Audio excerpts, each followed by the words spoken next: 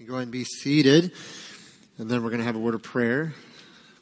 I think last week I kind of caught him like mid-transition coming off the stage praying, so I figured I'd give you guys a minute to grab a seat. All right. Well, welcome out this evening. So good to have you guys with us this evening, and we're going to be jumping into Psalm chapter 1 in just a moment. And so, but let's open in prayer before we get there. So let's pray. Father, we thank you for this evening. Lord, we thank you for your love and grace in our lives, and just an opportunity we have to gather, to worship you, to be in your word, and to just, honestly, Lord, just celebrate all that you are, all that you are for us, all that you are in your word, and just the difference that you make in our lives when we just surrender to you and look to you for all things, Lord. Father, I pray that you would just open up our hearts and minds to your word, that we would have an understanding, that we would have a wisdom given to us by the work of the Spirit, to know your word more, to understand it, Lord, for application, and Lord, that we'd be able to live differently in this world. Father, again, we thank you for this opportunity, the worship that we've been able to take part in. Lord, it is an amazing thought to realize that we are yours and you are ours, and that forever that relationship will be held intact, because not of us holding on to you, but you holding on to us. And so thank you for the relationship that we have in Christ. And I pray that we would enjoy that relationship, that we would get so much from that relationship, Lord, just the joy and the peace and the comfort that comes in knowing that you are with us closer than a brother. And Lord, we just praise you for all that you do and all that you are. And we ask this in Jesus' name. Amen. All right, well, we are in Psalm 1, and so if you were here last week, you already have a handout for that, because we are going through it, finishing it up this week. But if you were not here last week or maybe don't have your copy, if you left it at home or whatever, I do have some more up here. So what we're doing is we're handing out an actual printed copy of Psalm 1, and then we've got some pens up here if you need one of those. And then what we're encouraging you to do is just take notes on the actual text. So you're going to kind of highlight some things, circle some things, note some things that jump out to you. We've been doing this now for a few weeks, going through some other Psalms. And so we are continuing that this evening. And so we're going to hand these out. And then I know there's a couple here that weren't with us last week, and so give you guys just a few minutes to kind of go through there and note that paper up. Or if you were here last week and you have your handout, maybe there's some other notations that you want to make with that time. So we're going to take just a few minutes and do that. So just so I know either who needs one of Psalm 1, or if you were here last week and don't have yours, I can give you one as well. So, all right.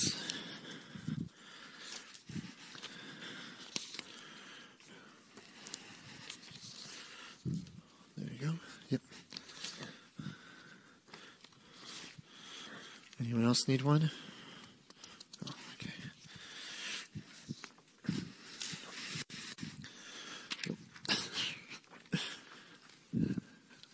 All right.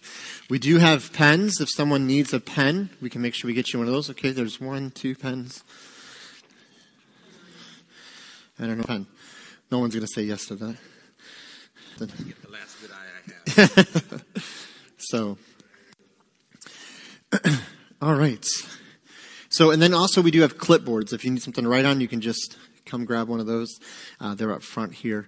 So, we'll give you just a few moments. So what we want you to do is go ahead and just look at the text and begin to kind of make notations there. So some things you might note, give you an example if you've not been with us yet. We tried to kind of walk through this a few weeks ago. Repeated phrases, actions, things like that take place. Phrases that maybe jump out to you. For an example, we talked about in verse 2, the law of the Lord. So we emphasize that. So that would be something you might want to circle or underline or kind of note that. And so just take a few moments, and we'll have some music playing for just a few minutes, and allow yourself to kind of just really read the text and kind of just absorb it as the Lord gives you kind of an understanding of that.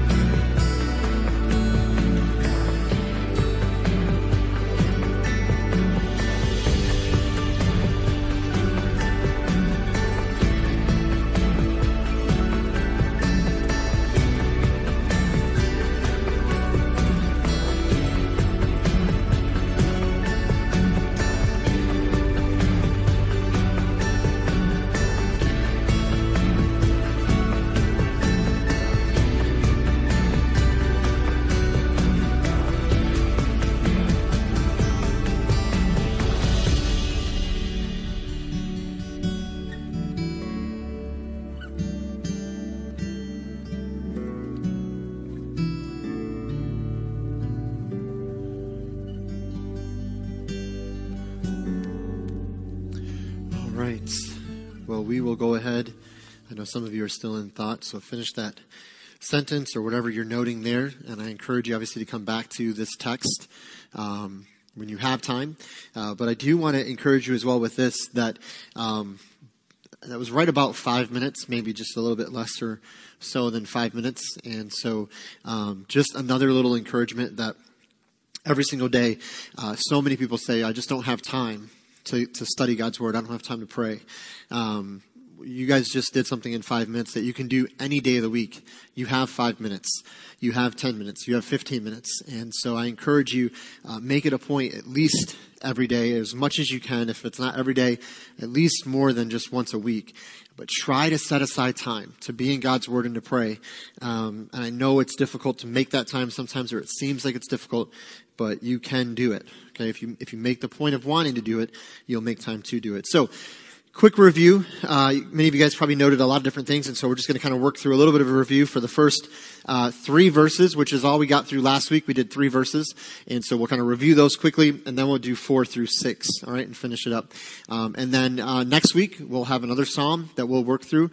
I don't know how long we're going to do the psalms and keep doing it this way, just as long as the Lord leads, I guess. But hopefully you're getting a lot out of that, being able to just really get into the text and let the Word of God speak. So, Psalm 1, verse 1, and we read this together last week.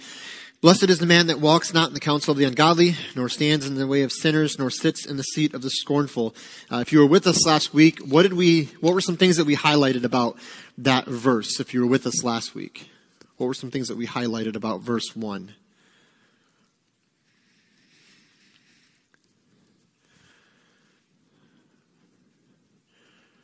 What were some things that we talked about from verse 1 last week?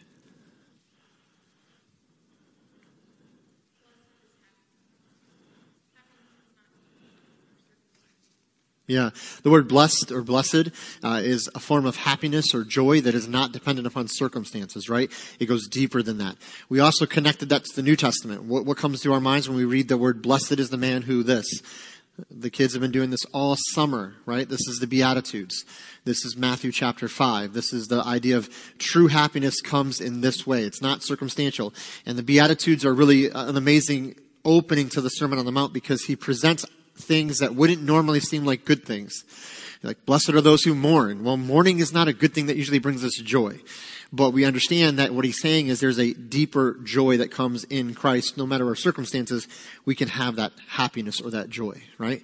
What else did we note from verse 1 last week?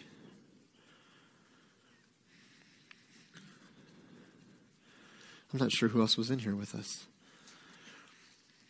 You guys notice the progression in verse 1? We talked about that last week. What's the progression of sin in verse 1? Those that weren't even here last week, if you just noted it this evening. What is the progression of sin in verse 1?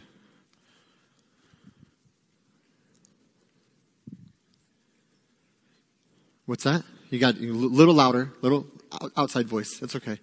Not seeking the counsel of the ungodly, is that what you said? Okay. She's like, I'm wrong. No, you were right. Okay. But what does that look like? What does it look like to live in the influence of the ungodly, or to have the counsel of the ungodly be our influence? What was the progression, the steps that he talked about in Psalm 1:1? Yeah, right? Walking, standing, sitting. There's a progression there. I'm walking with somebody who's ungodly. I'm allowing them to be an influence in my life that leads to me standing with them. Now I've stopped moving and I'm really taking in what they're giving me, and now I'm sitting with them. And to me, that picture is I'm now involved in whatever they were involved in. It started off as walking. I'll never give in. I'll never go that route. But then all of a sudden that influence gets stronger because now a relationship is building. Now I stop and I start to consider what they're saying. Well, this makes sense. This sounds good. It sounds like it's reasonable. And now we sit down with them, meaning we start engaging in the actual act of sin. And so in the first verse, we found there was a progression of blessing and a progression of sinning. The progression of sinning is this idea of seeking the counsel of the ungodly to stand or to walk, stand, or sit with them. But the progression of blessing comes when we choose to not do those things, right? Hey, Greg, can you maybe turn me down just a little bit? I don't know if it sounds loud to you guys. It just seems loud to me. And I hate hearing my voice. So that we don't need that happening this evening. So, but when there's a progression of sinning, we also see a progression of blessing. So to not walk, stand, or sit with the ungodly leads to blessing, deeper joy. We also talked about the phrase sinners there in verse 1. So if you didn't note it, or maybe you did, just go ahead and circle that. And you can jot down Genesis 13:13, somewhere near there. So Genesis 13:13, this word sinners is the same word that's used in Genesis 13:13 when referring to those in Sodom and Gomorrah. Some suggest again that this means these sinners were hardened in their commitment to wicked behavior. So we could say, well, we're all sinners, but when the psalmist is saying this word sinner, he's not just talking about somebody who sins. There's a deeper commitment to this wickedness. There's a hardened, kind of a rebellious, I want to sin as much as possible. And I've had experiences where I've talked to people, and you probably have too, where people know they're in the wrong. They know they're doing wrong, and they just don't care. They just want to live as wicked as possible because they think it's going to bring them joy or bring them happiness. Again, the actual inverse is true. The more we flee those influences, the greater joy, the greater peace, the greater happiness we will have. Verse 2, we talked about quickly. This is where our joy is found. Where our joy is found. So we see there's a blessing that comes to the man that doesn't follow the ways of the ungodly. And there's a joy that is found in verse 2. Where does the blessed man find his delight or his joy, according to verse 2? In the law of the Lord, right? This specifically is referring to most likely the books of Moses, or the first 5 books of the Old Testament, but also in general is referring to all of God's Word. So I posed this question last week, a way to gauge our spiritual maturity. Are we growing or are we regressing in the Lord? And if we're not growing, we are regressing. But if we're not growing in the Lord, or are we growing in the Lord, how do we gauge that? How do I gauge how I'm doing spiritually? Because so often we'll look to very surface religious things. Will I go to church, or I do this religious thing? But is that really a good gauge of my spirituality? I love the psalmist giving us this little test here. When you read the word, does it bring you joy? Like, do you find delight and happiness in reading the word? Or is it a chore? Is it something you have to do? It's just a religious thing you have to do to make someone else happy or to check the religious box. And so for me, when I was studying through this, that jumped out to me as a good challenge point. Am I finding joy in my time in God's word? Is it actually a delight to me? Like, does it bring me joy like other things I enjoy doing bring me joy? Whether somebody's into hunting or some other activity, whether they like sports or whatever they enjoy doing, that brings them joy. When you're in the Word, does it bring you that kind of joy? Like, do you hunger for it? Do you long for the time that you can be back in the Word? And evidenced by the meditation we're doing on God's Word. Because if I enjoy God's Word to that degree, I'm going to think on God's Word a lot. And the word meditate is used there. So he says in the verse 2, that we meditate day and night. Now, what does that mean to meditate day and night? What do you think he's talking about there? If you were with us last week, or maybe you weren't, but what comes to your mind when you think about that? Meditate on the word of the Lord, or the law of the Lord, day and night. Sandra?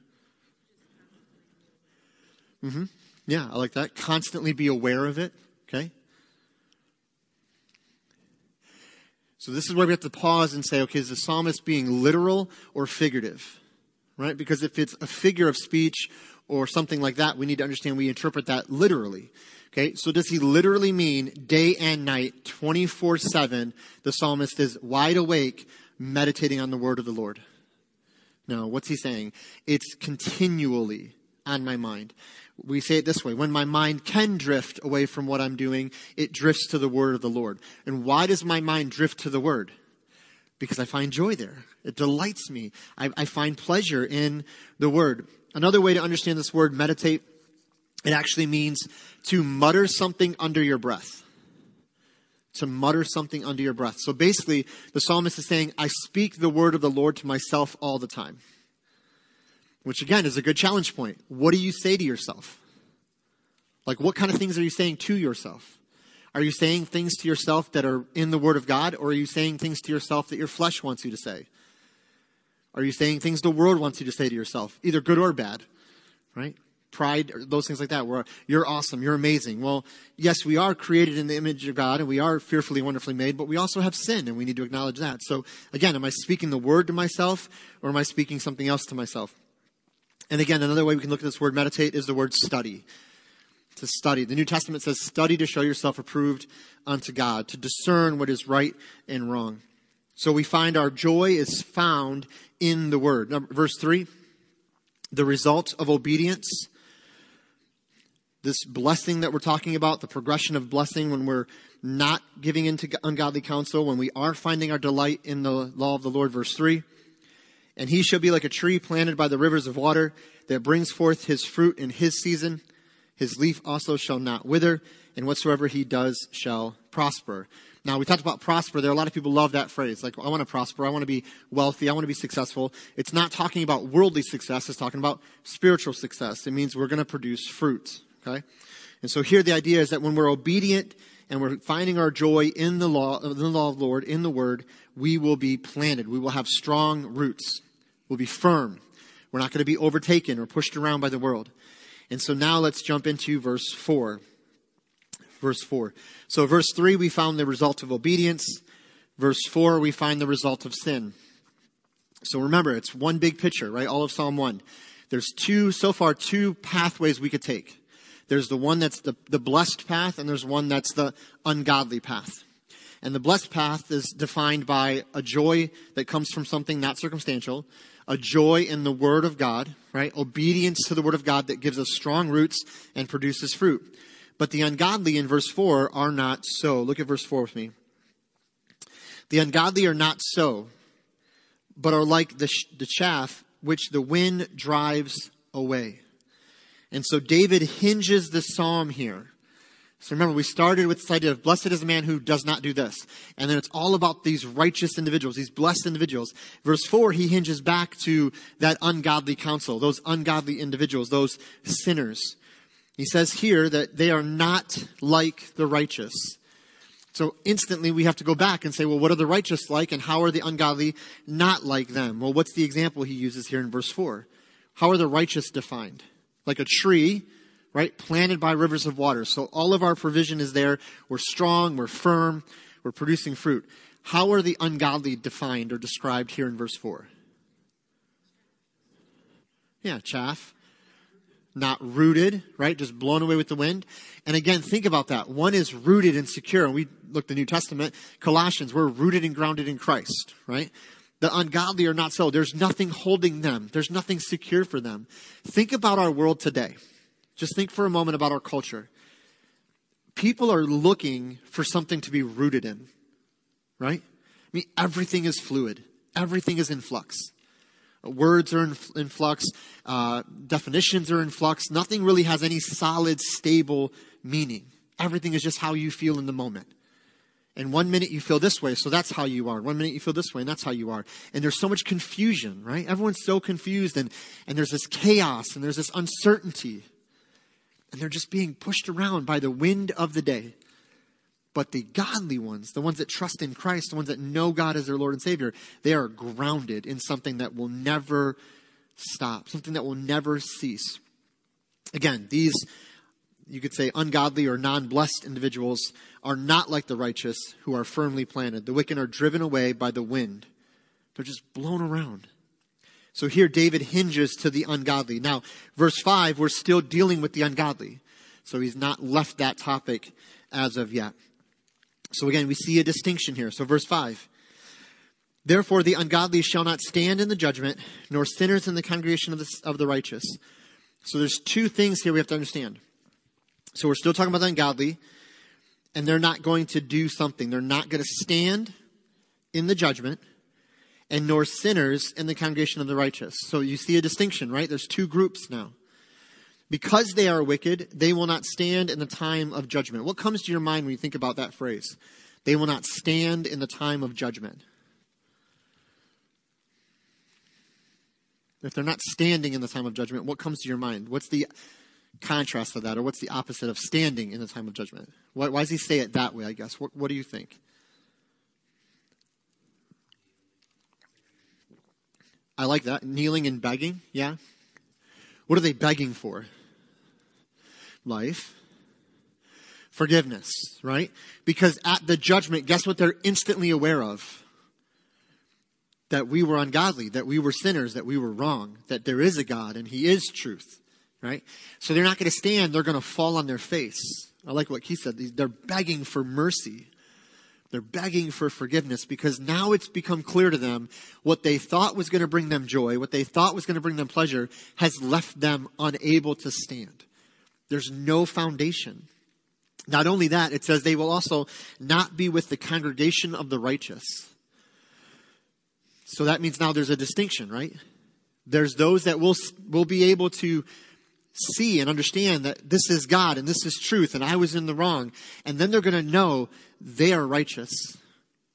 Now this is important for the whole book of Psalms because we're going to see this contrast all through the book. This back and forth between the righteous and the ungodly. As we studied a couple years ago, according to the Word of God, how many human races are there? Among humanity, physically speaking, how many races are there? One, the human race, right? Now, there's different kinds, right? Beautiful different kinds of skin tones and all of that we've talked about. So humanly speaking, one human race. How many spiritual races are there? Two. Saved and unsaved. Godly and ungodly. Righteous and wicked. And at a point in future history, or in the future, as we've seen in history, God will establish a clear distinction between those two groups. And there will be the righteous and the ungodly. And there will be judgment upon both. Different forms of judgment. We in Christ, we will be judged, right? How are Christians judged? When we stand before God in judgment, what are we judged for? What are we judged about? What are we being judged for? Not sin. Right, our works, right? The things we did in Christ for Him, okay? And what's going to be the outpouring of that? What's going to happen as a result of the things we did for Christ? What's God going to do to us in that moment of judgment? It's going to reward us, the Bible says, right? We believe crowns are going to be given. Now, we know, according to Revelation, what are we most likely going to do with those crowns? Cast them back at His feet, because we realize we only did this because of you. We are not judged for our sin because that's settled in Christ. That's done. We're not judged, are you a sinner or are you righteous? We are righteous in Christ apart from anything we do. But we are judged for the works we do for Christ. This is what Paul talks about. The wood, hay, and the stubble, the precious stones, everything going through a figurative fire, tried, and then the result will be, did it last? Well, if it was for Christ, it would last. The unrighteous, though, the wicked are judged completely different. See, a wicked individual, a non-righteous, a non-blessed individual, they're going to stand before God in their own merit. They're going to stand in their own works. Because they've chosen to deny Christ and say, I'm good enough. So God says, okay, I'll allow you to stand there and be judged on your own merit. But we know what's going to happen. They're not really going to stand. They're going to fall on their face. They're going to beg for mercy because their works are not sufficient. Even their best works are as filthy rags, the Bible says. So again, when God judges the living and the dead, those outside of Christ will not stand. They will have no defense. They will be cast into hell. That's the word of God.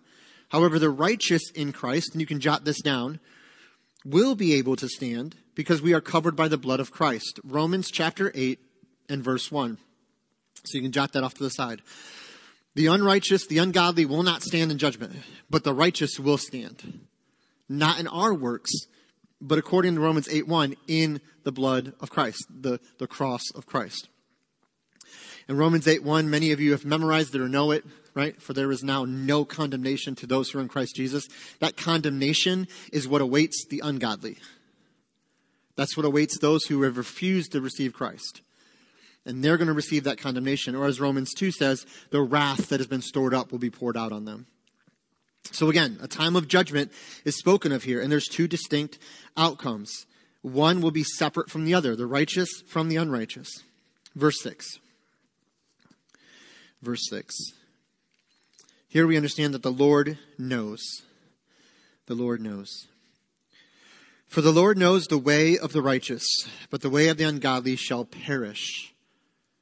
Now, does anything sound weird to you about that verse? The Lord knows the way of the righteous, but the way of the, ungodly shall perish. Does anything strike you as odd about that verse? Right. So why is that an issue for us as followers of Christ? Right.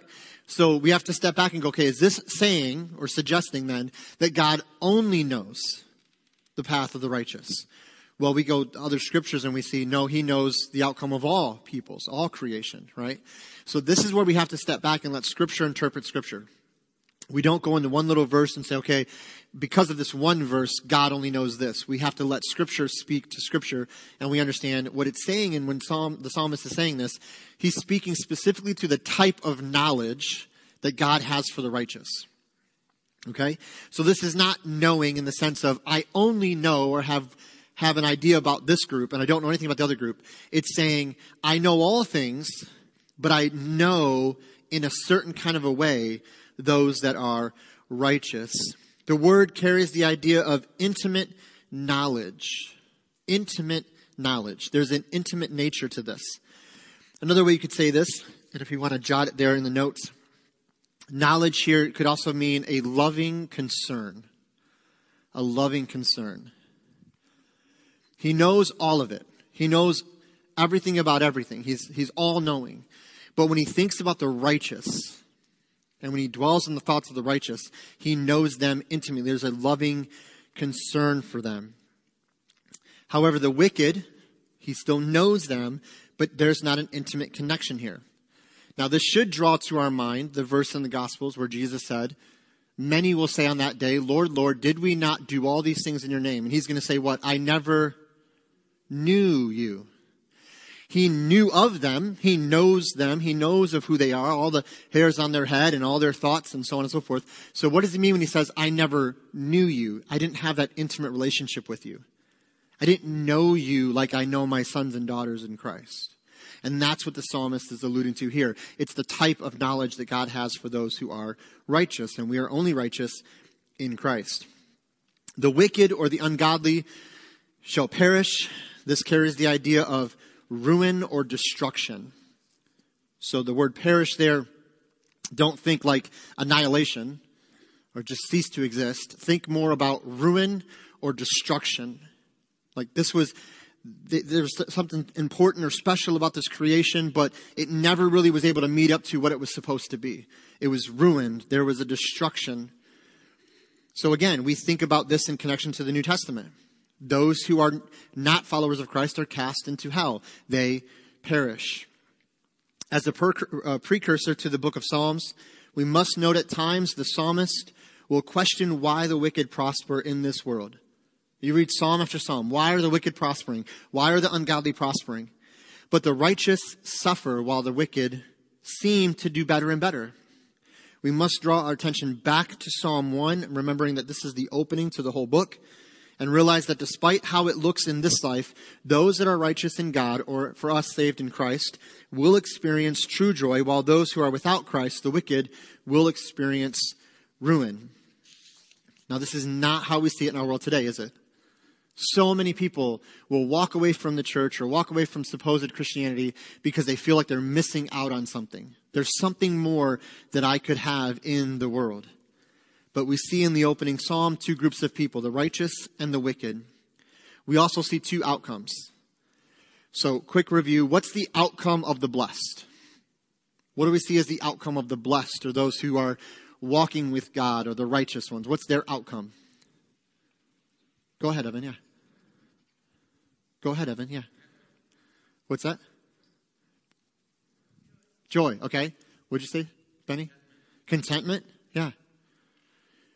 What's that joy? That joy that's deep-seated, right? It's like a tree planted by the waters. What's the outcome of the wicked? Destruction, ruin, perishing.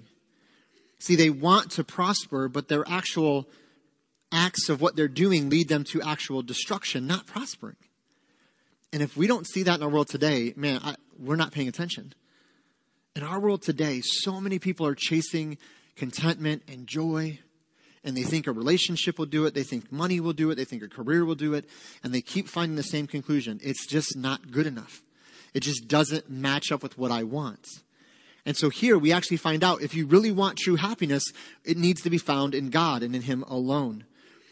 Again, the wicked believe their plans will lead to joy and happiness, And unfortunately, the opposite is true. They will discover ruin and destruction. True happiness beyond circumstantial joy comes only from our sin being covered by the blood of Christ. We talked about that in Psalm 32:1, that our sins is covered in the blood of Christ. They're covered. If our sins are covered, we have true joy. And so when we understand that, we are walking, standing, and sitting in his wise counsel. So the psalmist says, don't walk, stand, or sit in the counsel of the ungodly. But then he goes on to say where our counsel comes from. Our counsel comes from the word of the Lord. So when we're walking, standing, and sitting in God's word with God's people, there's going to be blessing. There's going to be encouragement. There's going to be joy, right? But when we're walking, sitting, and standing, or walking, standing, and sitting, rather, with the ungodly, we're going to find destruction and ruin. And again, I just see this all over our world today. Everywhere you look, there are people who are struggling to find joy and happiness and peace, and it's just not there. So I want to encourage you this evening. How have you seen God just really encourage you and strengthen you as you give yourself to his word? If you give yourself to godly counsel? When you maybe were tempted to give into ungodly counsel. Maybe you're here and you followed ungodly counsel at some point in your life. You listened to the world's ideas and you thought that was going to bring you joy and happiness. And you realized that maybe initially, yeah, it worked. Right? I mean, the reality of sin is the reason sin is tempting is because in the moment we commit that sin, for the first little while, it's really pleasurable. Because our flesh is being satisfied.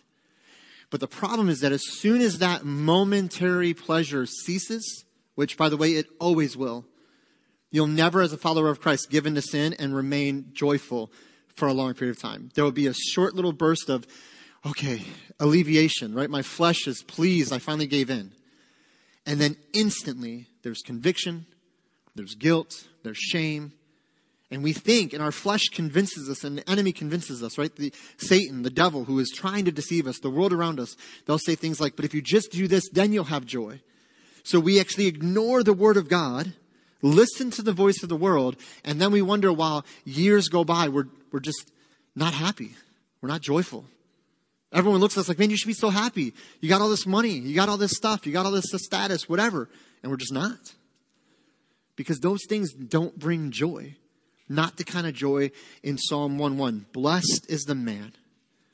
So if you want joy and happiness at a deeper level than anything you've ever experienced, it comes from trusting in Christ, not just for salvation, but every single day of our lives. And so I know we're going to end a little early. We'll open it up for prayer requests in just a moment, but I do want to open it up. Is there anything else from the psalm that as you were making notes and as you were making kind of observations, something that jumped out to you that maybe we didn't address or you would like to share just a little bit more on than what we got into? So anything else from Psalm 1 that made an impression on you or spoke to you in some way?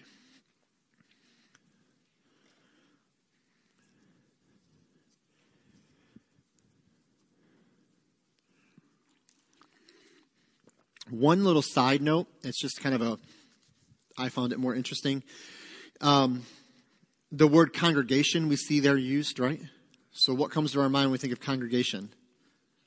Church, right? The body. And so when he talks about the congregation of the saints, so that group of the righteous, it's again this idea of the gathering, the body, the people that are involved. And I find that interesting because in Psalm 1, it's not about the temple. Right? It's not about the tabernacle. It's about the people. And this has always been the case. God has always been more invested and involved in the lives of the people than the building. The buildings have gotten the emphasis. Obviously, in the Old Testament, we know they went to the tabernacle, they went to the temple. But even then, it was still a relationship. It was still about a one-on-one relationship between God and the people. So just a little side note there as far as that goes. But if there's nothing else, we'll go ahead and, if anyone has a prayer request, we'll open up with that. Does anyone have a prayer request or a praise they want to share this evening before we dismiss a little early this evening? Prayer request or a praise?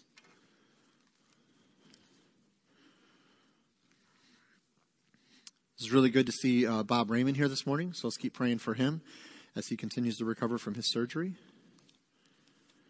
Judy Drago as well. She was here this morning. So pray for her for continued healing there. Mm-hmm. Yep.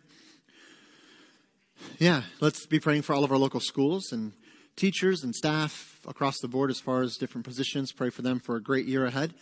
Wisdom and all of that, obviously. So pray for our schools, local schools, students, and all of that. Word of Life stuff coming up. Obviously, be praying for that as well. Anyone else? All right. Well, let's go ahead and pray, and then we'll let you guys spend some time in fellowship before we're dismissed. Father, we thank you, Lord, for, again, your word. Father, it's so amazing to me that right before us, we see the ideal way to understand how to live this life. That when we put ourselves first, or we put these ungodly influences, we allow them into our lives, and then we try to pursue those things. We wonder why there's so many that battle with different issues of, Lord, depression, suicides, those kind of things, Lord, that we just see so rampant in our world today. And Lord, I'm not saying that as followers of Christ that we're not going to struggle or that we're not going to battle those kind of things, Lord, but Lord, it always just is amazing to me that you tell us in your word that if we want to have true joy, true peace, true contentment, as we share tonight, it has to be found in you and in you alone. Not in a relationship, not in a position or a title or a degree or in our checkbook or what we drive. Not in how many likes we get on this or that post, Lord. And some of this stuff sounds so silly, but Lord, there's so many that are consumed by this stuff. They really think that the more of that they get, the happier they'll be. And Lord, yet time and time and time again, we are shown story after story of individuals that had all the worldly reasons to be happy. All the worldly success you could possibly imagine. And yet when you see their lives as time goes on, there's destruction, there's ruin, there's destroyed relationships. They might tell you, oh no, we're happy, we're fine, but Lord, in reality, the true joy that we can have only comes from Christ. And Lord, we're not receiving Christ and getting saved so that we're happy. It's not a try this to make you happy kind of a thing. It's just saying as we repent of our sins and turn to you, joy is just a byproduct of that relationship.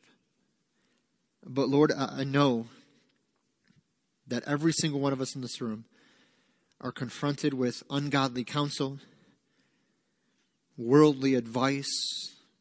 And it's just a pressure we all feel at times in our lives. And Lord, from how we talk to somebody to how we interact with somebody to who we talk to, how we feel, how we think. Lord, for the young people in here today, Lord, those that are still living at home, Lord, how they interact with their parents. Lord, our culture today is full of just this disrespect for those that are older. There's mockery and names that are given to individuals that just happen to be from an older generation. And it's all just, Lord, just dishonoring them. And yet culturally, it's the influence of the culture that leads us to want to do those things and say those things. But Lord, when we choose to have a joy for your word and a delight in your word, and we meditate on it day and night, we're always trying to put it in the forefront of our minds, Lord. Our speech will be different. Our actions will be different. Our testimony will reflect you and not self. And Lord, we don't have to be convinced on how to live for you. Your Spirit will just use the word that is in us as we continue to digest it, and it will use that to produce fruit in our lives. And so, Lord, I pray that you'd guard our hearts and minds in Christ Jesus in this coming week, that we would be aware of the influences that want to speak into our lives, that we would make a decision to reject those and to walk in the joy of the Lord as we give ourselves to your word. Father, thank you for the blessing that you give to us, that we can find joy and contentment and peace in you. Father, thank you for the Holy Spirit that gives us a peace that is not as the world gives. And so, Father, again, go with us now. Help us to enjoy the relationship, to enjoy your word as we spend time in it, and conform us to the image of Christ, that you would be glorified. We ask this in Jesus' name. Amen.